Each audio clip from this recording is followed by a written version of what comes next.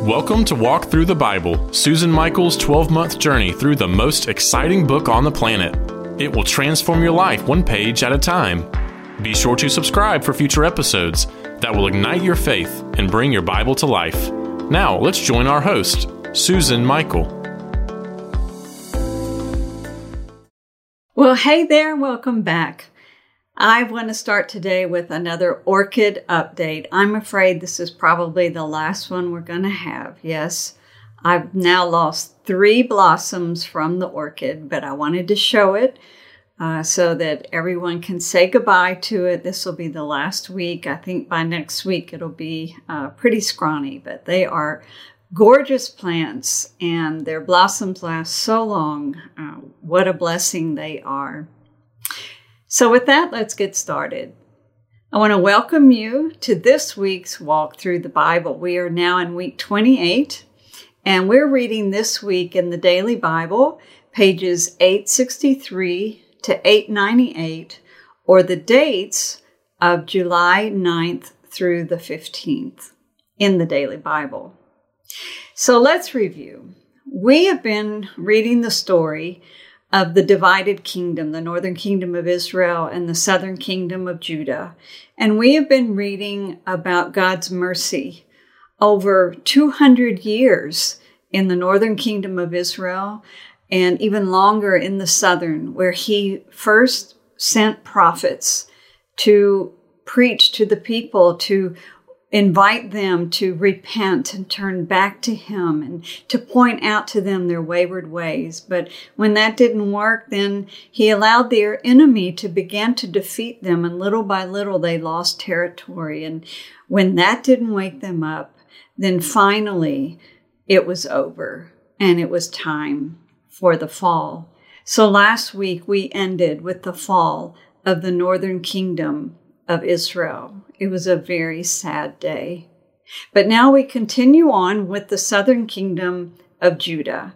And we're focused now. We have talked about, I want to review 4 different kings. Last week we talked about King Uzziah, who reigned for, I think, 52 years, very stable reign, and a good king. And then he was followed by his son Jotham.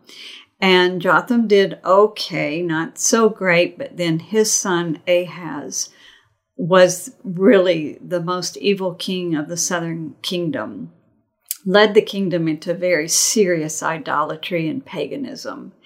And then he was followed by a wonderful king, Hezekiah. And Hezekiah brought complete religious reform to the southern kingdom of Judah. He got rid of all the pagan places. He reestablished worship in the temple. And as we heard last week, he actually had a 2-week-long celebration of the Passover. It was so glorious that they stayed for an entire second week. Now, this period of these kings, I wanted to point out just some archaeological evidence that we have to kind of corroborate our story. And in 2015, in the city of Jerusalem, in the ancient city of David, that part of Jerusalem, there was found an ancient, what's called a bulla. And this bulla is where it was originally made out of clay, and it contained the seal for either the king or for the leader that the seal was for, and it would have their name and the name of their father. And it was used then to stamp into wax or clay for a seal over a document. And these bulla, when the cities were destroyed and there was fire, what the fire actually preserved these bulla. It made them stronger, and a lot of them have survived. And so in 2015, they found one of these ancient seals, and it said on it, belonging to Hezekiah, son of Ahaz, king of Judah. What an exciting moment that was. It was the first ever find of an impression of an Israelite king that was found in a scientific archaeological dig. Now, there was another seal that had been found before this, and it actually said on it, belonging to Ahaz, son of Jotham, king of Judah. The only thing is that this one wasn't found during a fully documented scientific archaeological dig, but yet the scholars all agree that it is probably absolutely authentic. It was found in the south of Israel, but not during a dig where they document everything. But so we have these two seals from the kings of this period. Another very interesting find in 2018, the same archaeologist in the ancient city of Jerusalem that found Hezekiah's, or documented the finding of Hezekiah's seal, found another seal, but it was partially broken. And so it's not 100% certain, but she believed that it was actually the seal that would have read belonging to Isaiah the prophet. Now, some argue, they say there's just not enough of it remaining to actually prove that, but that's pretty exciting too. Okay, so let's get to today's story. We're talking about King Hezekiah. We've got a couple of really interesting stories about King Hezekiah, and particularly his confrontations with Sennacherib, the king of Assyria. Now, the chronology here is difficult in these passages about Sennacherib. And there's several campaigns of the Assyrians into the area. We know that.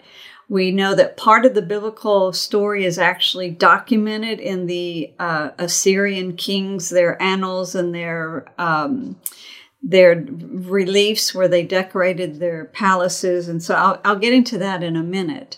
But the Bible alludes to two different stories with Sennacherib. And sometimes the way it's written, you're not really clear. Is this a second time, or is this just more of the same story? And so there's a lot of debate about this. So let me start with what we do know from archaeology and from what they have found in ancient Assyria. So we do know that in 722, the northern kingdom of Israel fell when the city of Samaria ended a 3-year siege and fell. And that was under Sargon, was king of Assyria. We do know that about 10, 12 years later, somewhere around 712 BC, that there was a revolt in the coastal area in Ashkelon. And so under Sargon, the Assyrians came back into the area. Well, if you can imagine, anytime an army is coming into an area, they don't just deal with the one disturbance. They make sure that they're occupying along the way, and there's a lot of ramifications of a military campaign like that. But we do know that there was one around 712.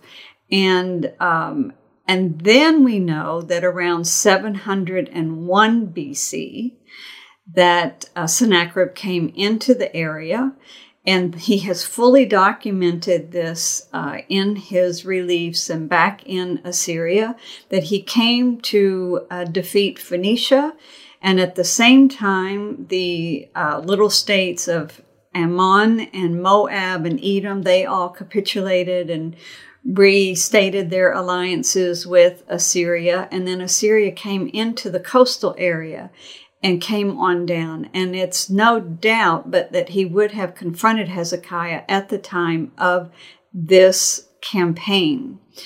And more than likely, this is when then that Hezekiah decides to capitulate himself, and he pays tribute to Sennacherib, and Sennacherib then withdraws. The Assyrian annals brag, number one, about the fall of the city of Lachish, and they brag greatly about the large amount of tribute that Hezekiah paid. And the reason that they brag about this is because they wanted to justify why they didn't conquer the city of Jerusalem. This tribute justifies, so it's not a defeat.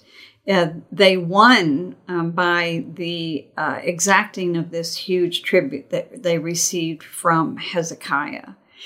The big question here is, did Sennacherib come back to the area later when we have this larger confrontation that we read about? And when did Lachish actually fall? Was it in 701? Or was it on a later campaign? Did all this happen in one campaign? It doesn't make a lot of sense if you read it as one. Why would Hezekiah pay tribute? And then later, why would God have to defeat the Assyrian army? So it does lend itself to that there were two different campaigns. And that makes perfect sense. Why? Because in 2 Kings, it does allude to the fact that Sennacherib had to kind of pull back, and because of the Egyptian forces at that time, which were under an Ethiopian king, and so that Ethiopian king didn't rule earlier at 701 BC, but was ruling about 15 years later. So it really does look like there may have been two different incidents here, just as the Bible says. And so in the first one, Hezekiah gives in, he pays tribute, and Sennacherib leaves. But the second time around now, we have this whole confrontation where Sennacherib sends his leaders up to Jerusalem, and they're yelling over the wall, and they're threatening, and they're saying, don't listen to Hezekiah. Don't listen to this talk about your God. None of the other gods have been able to withstand us. We've defeated them all, and we're going to defeat you. And at that point, Hezekiah's assistant says, shh, don't talk in Hebrew. Talk in Aramaic, please. And that's very interesting. Aramaic was the language of the Assyrian Empire, and so it was becoming a strong language throughout the region. And so Hezekiah's men and his people, they knew how to speak Aramaic. But this Aramaic leader also knew Hebrew. And so in fluent Hebrew, he then lets them know, because he wants the whole city to know. He wants them all to get fearful. Now, speaking of fear, the city of Lachish, the reason it is so important is it's down along that international trade highway, but it guards the road up into the hills to Jerusalem. So when Lachish fell, it really made Jerusalem very, very vulnerable. And so knowing that Lachish had fallen produced a lot of fear in Jerusalem. Now, as I say, we don't know if Lachish fell 15 years or 10 years earlier or this second time around, but it would have produced a lot of fear. It made Jerusalem very, very vulnerable. And I want you to know that the fall of Lachish was a very big deal for Sennacherib, and he went back to Assyria. And he built a large palace in Nineveh. He moved his capital to Nineveh. He built a huge palace. And in that palace, he built a room called the Lachish room. And all around the walls in that room, he depicted the siege of Lachish and the fall of Lachish. And he showed the Assyrians coming and building a battering ram. And actually, archaeologically, at Lachish, they have found the remains of a battering ram. They found a lot of arrows in that area where the Assyrian army would have come over. And they also found a mass grave of about 1,500 people. So there's a lot of archaeological evidence to support the fact that Lachish did fall to the Assyrians. So Hezekiah is up in Jerusalem, and what is he doing? He is reinforcing Jerusalem. And one of the things that he knew was a vulnerability was the Gihon Springs. We keep talking about the Gihon Springs. That's how David took the city of Jerusalem to start with. And Hezekiah knew it was a point of vulnerability because Jerusalem's up on the hill. It's got walls all around it. But down below is this water source. And so he went down and they diverted the waters so that they ran inside the city walls of Jerusalem. And today, when you go with me to Jerusalem, you can walk through what's called Hezekiah's tunnel. And it is where his workmen began in two different locations, one inside the city and one outside the walls. And they chiseled and they chiseled and they chiseled until they met. And they marched the place in the wall where they met. You can see all of that. And to this day, there is still water flowing through Hezekiah's tunnel. So get ready for that. We also know that Hezekiah built up the walls, and he actually built walls, reinforced walls around the northwestern hill of Jerusalem. And why is that significant? Well, Jerusalem was on this long peninsula hill. The city of David was there, and it had been expanded a little bit, but now there had been so many refugees fleeing from the Assyrians when the north fell, and they were now down in Judah and in Jerusalem, and Jerusalem's numbers were swollen. And there were a lot of people living on this northwestern hill of Jerusalem, and they were not inside city walls. So Hezekiah extended and built a city wall there, and you can see part of it today when we go to the old city of Jerusalem, and you're going to look down and you're going to see this broad wall from the time of Hezekiah. So Hezekiah was busy reinforcing Jerusalem in order to keep Sennacherib out. So all of this is really very corroborated by what we know archaeologically. Now, so we have this story where they're threatening and they're actually blaspheming the God of Israel, because they're saying, your God can't stop us, just like nobody else's God could stop us. So don't listen to this Hezekiah. And Sennacherib then has to kind of get busy fighting with other skirmishes in the area. So they send a letter to Hezekiah. We've all read this story. We love it. Hezekiah goes straight to the temple. He lays this letter out before the Lord, and he says, "Oh Lord God Almighty, who sits above the earth, the creator of heaven and earth, you see these words of Sennacherib. You see his threats.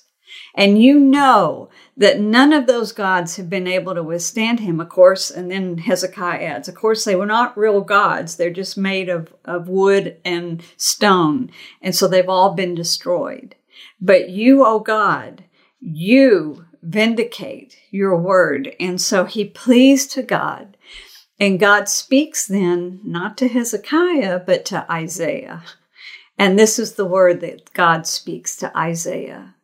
And he says, it's a long section here, but the very end of it, speaking of Sennacherib, he says, by the way that he came, that he's going to go back, he's going to go back by the way that he came, by the same shall he return, and he shall not come into this city, says the Lord, for I will defend this city to save it, for my own sake, and for my servant David's sake. And what happens is during the night, it says that the angel struck the Assyrian camp, and that morning they woke up to find corpses all over the place, that 185,000 of them had died. And as a result, Sennacherib pulled back and went back home to Assyria. Now, this is an astounding story.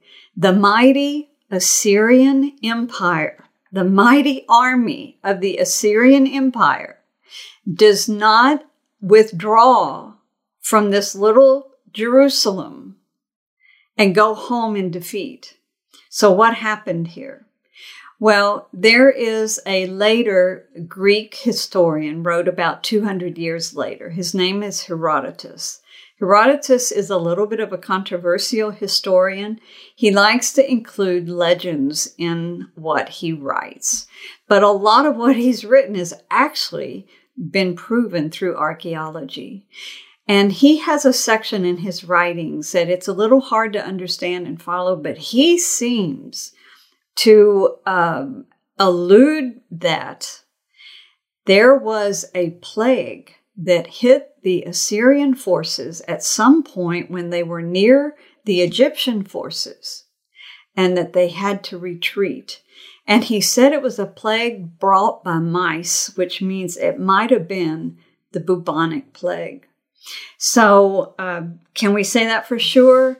No, we can't say for sure, but it sure seems to be that this story about a plague, about something that struck down thousands of the Assyrian soldiers, resulting in them returning to Assyria, there seems to be something there beyond our biblical story.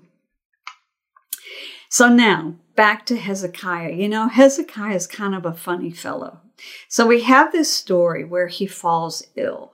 And so God says to him, I love this story, because God says to him through the prophet Isaiah, you know, Hezekiah, get ready to die because you're going to die. And Hezekiah says he turns over, faces the wall, and he weeps. He cries out to the Lord about this and weeps.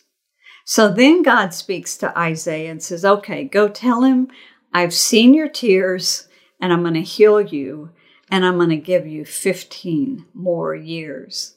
I love that story because with God, our repentance and our calling out to him really does move mountains. And sometimes it moves God himself. And there may be certain things in play, but God hears our heart and it touches his heart and he changes it.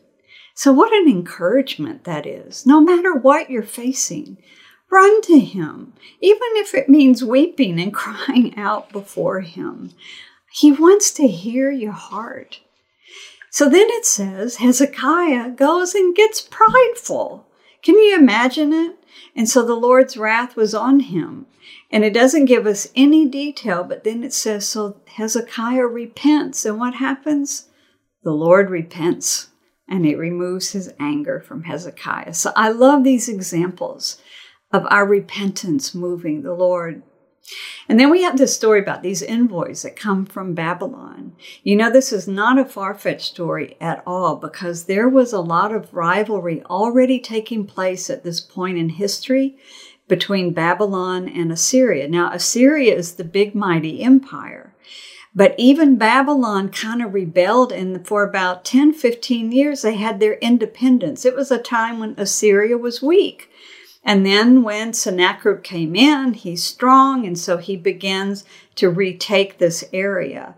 But there were always a little bit of play between Egypt and Babylon and Assyria, and then these smaller little kingdoms in between, and who's going to form an alliance with each other, and then maybe they could actually stand up against the big almighty Assyrians. And so the fact that the Babylonians came to Hezekiah, probably they were talking about a possible alliance. But we know the story. Hezekiah gets all caught up in the moment, shows them all of his riches, all of his goods.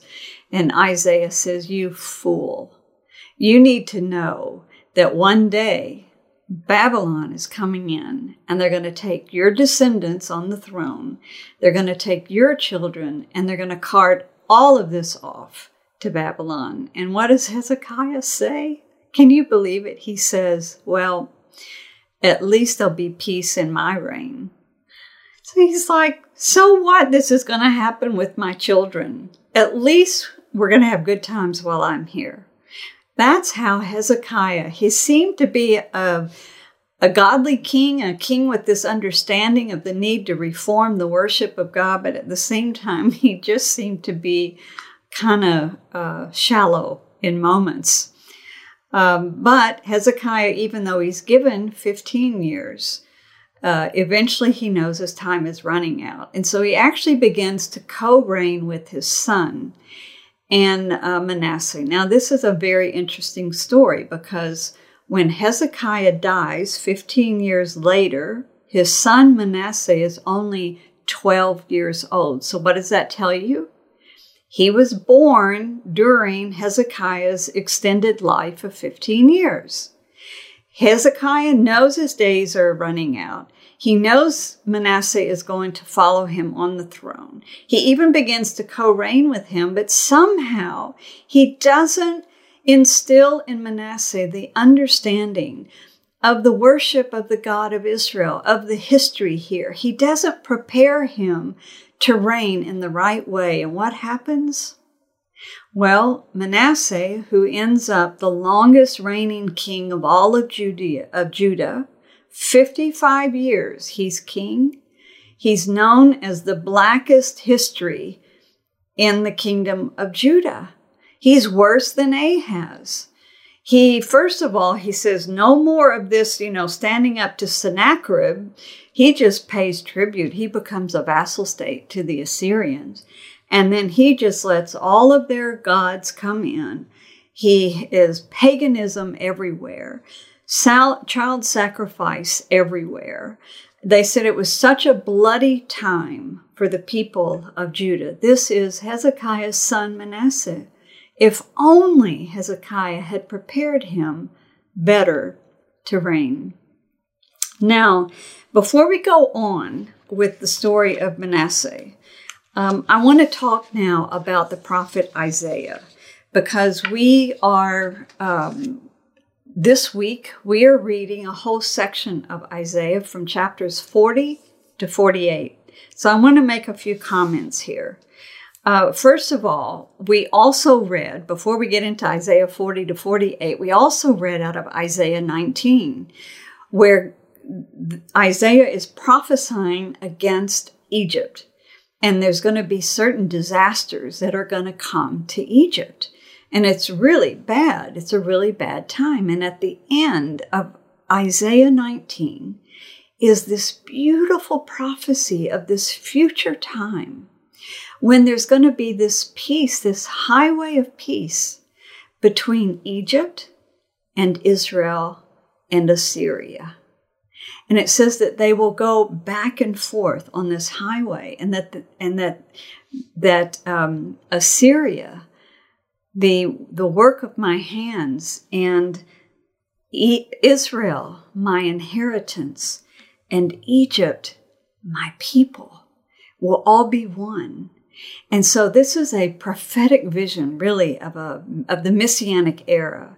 But do you know that today, throughout that whole region, there are Christians in Egypt and in Israel and in Lebanon and in Syria and in Iraq and in all these areas praying for the fulfillment of that prophecy in Isaiah 19, praying for each other. It's a highway already that's being built today in the Holy Spirit and in prayer. And one day we're going to see a beautiful time of peace in this region. And that's what Isaiah begins to move into then, that are compiled in chapters 40 through the rest of the book, actually 66. Some of your scholars, some of your critical scholars are going to tell you that Isaiah, the book of Isaiah, is made up of two sections that they think are probably written by two different people or more. Why? Because the first half of Isaiah, chapters 1 through 39, is really full of judgment and these woes and the prophecies against the nations and the judgment that is coming. And then starting with chapter 40 through the end of the book, it's like it focuses more on restoration and redemption and these future regathering of the exiles back home and this amazing thing that God is going to do. But that doesn't mean it's written by two people. As we know, these are different oracles, and we see parts of vision and hopefulness in the early chapters of Isaiah, but it seems to be the theme. And so maybe these oracles were just put together in this way in the book. I mean, there's many different explanations for this. But it is true that in our reading this week, we begin a famous chapter, Isaiah 40, and it introduces a whole new attitude and a whole new focus in Isaiah's prophecies. And it begins with this: comfort ye, comfort my people, says the Lord. Speak comfort, or speak tenderly to Jerusalem, and cry out to her that her warfare is ended, that her iniquity is pardoned, for she has received from the Lord's hand double for all her sins. What a beautiful verse. And it's announcing a whole new era. Comfort my people. And the word here, speak comfort to Jerusalem, literally in Hebrew says, speak to the heart of Jerusalem. Let her know her warfare is over and she's paid double for her sin. And then verse 3, the voice of one crying in the wilderness, prepare the way of the Lord, make straight in the desert a highway for our God. Every valley shall be exalted, and every mountain and hill brought low. The crooked places will be made straight, and the rough places smooth. That's saying, announce it. The king is coming. And so go ahead of the king and make the highway straight. And they literally did that. Kings would have forerunners that would go out because they didn't have paved highways. And they would go and they would prepare the road for the king to enter on. They'd make sure the stones were removed. They'd try to make sure it didn't go too much up the hill or too far in the valley.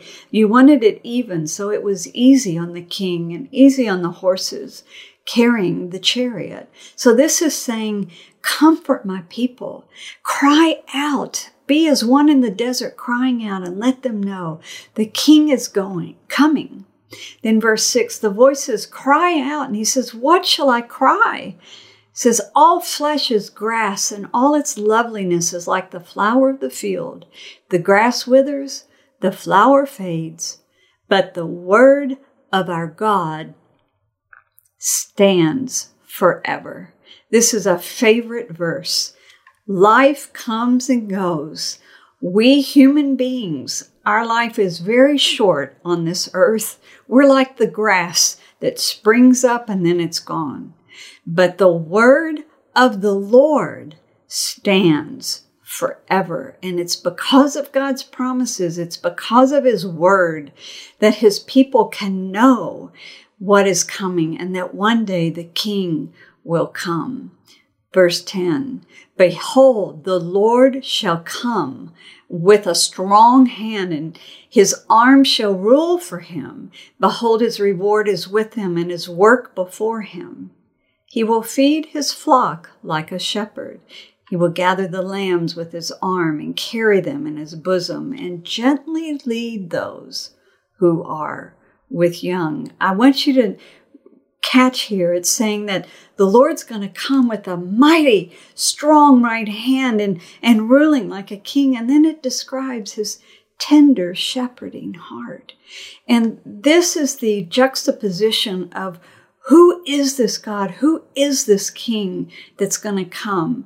And we're going to get into this more next week about the servant, the suffering servant versus the ruling king. And here you just have both of them, both descriptions in one section. But we're going to talk about that a lot more next week.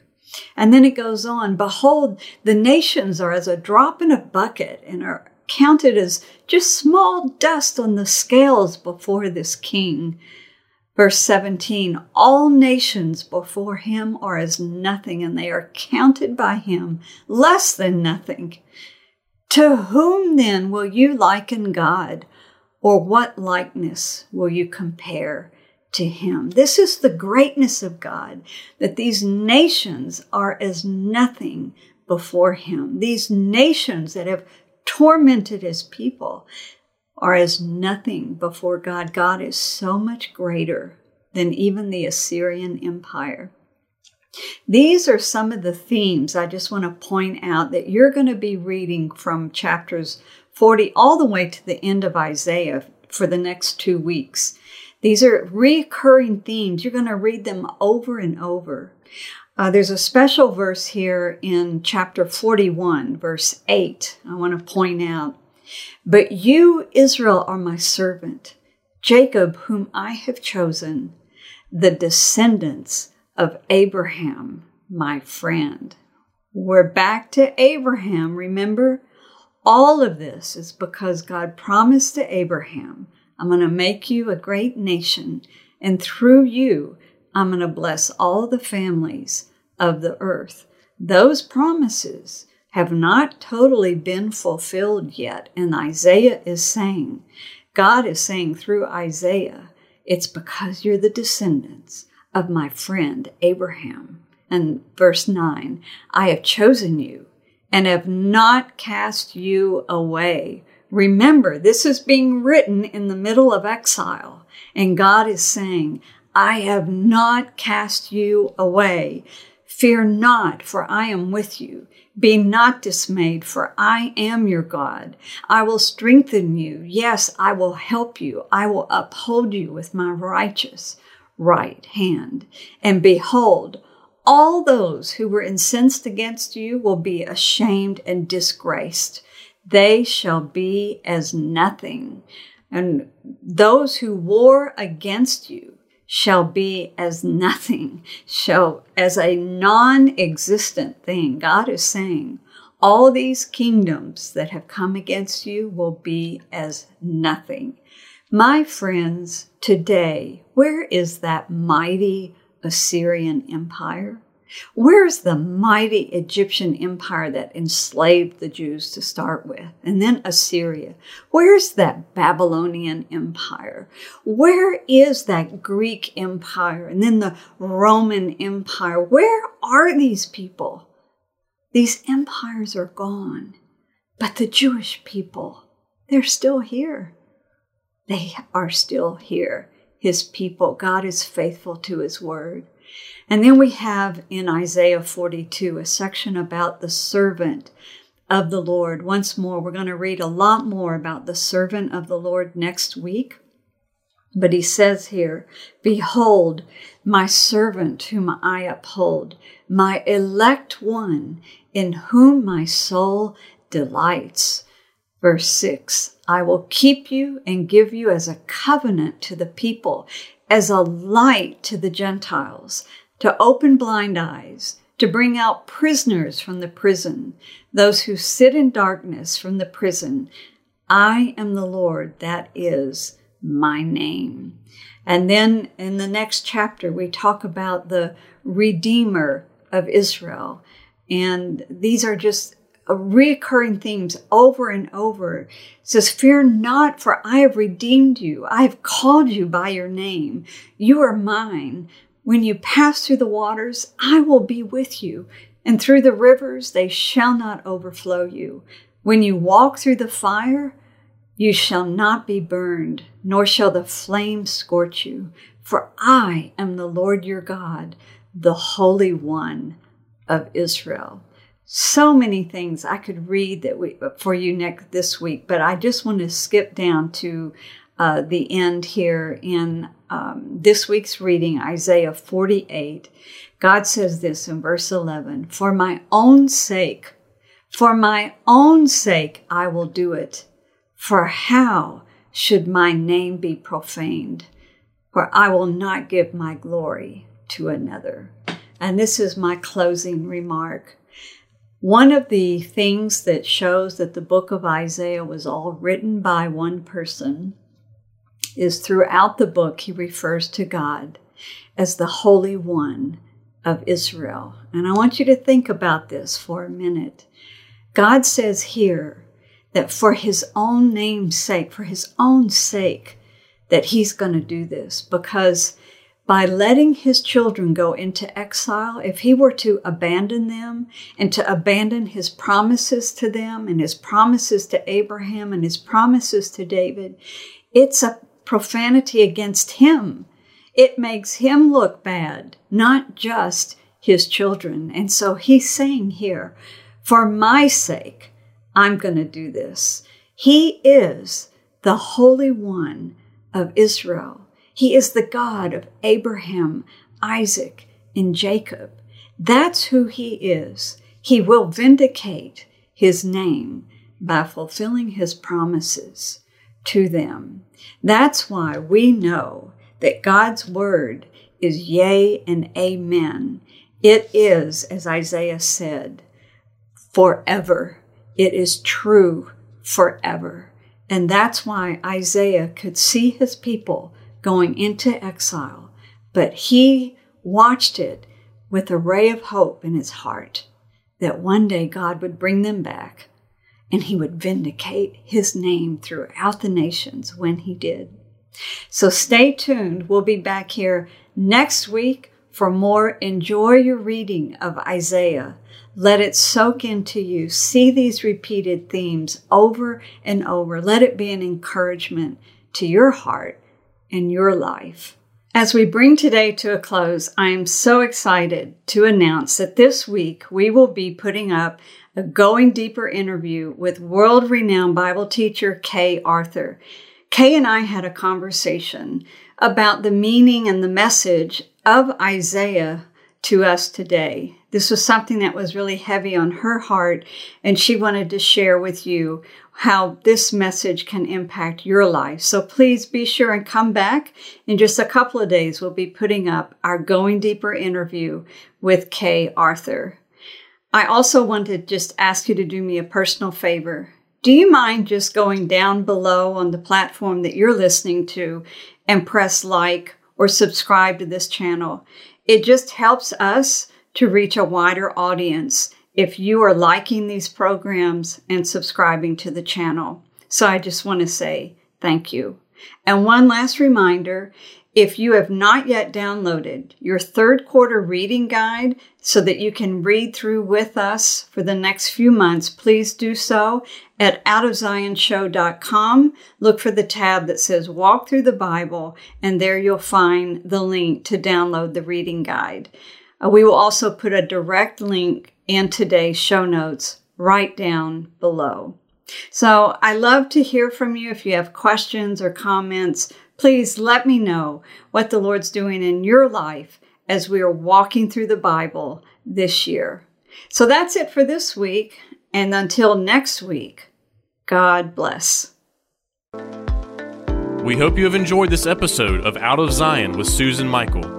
Be sure to subscribe to Out of Zion now on Apple Podcasts, cpnshows.com, YouTube, or wherever you like to listen and learn. Out of Zion with Susan Michael is a production of ICEJ USA, all rights reserved.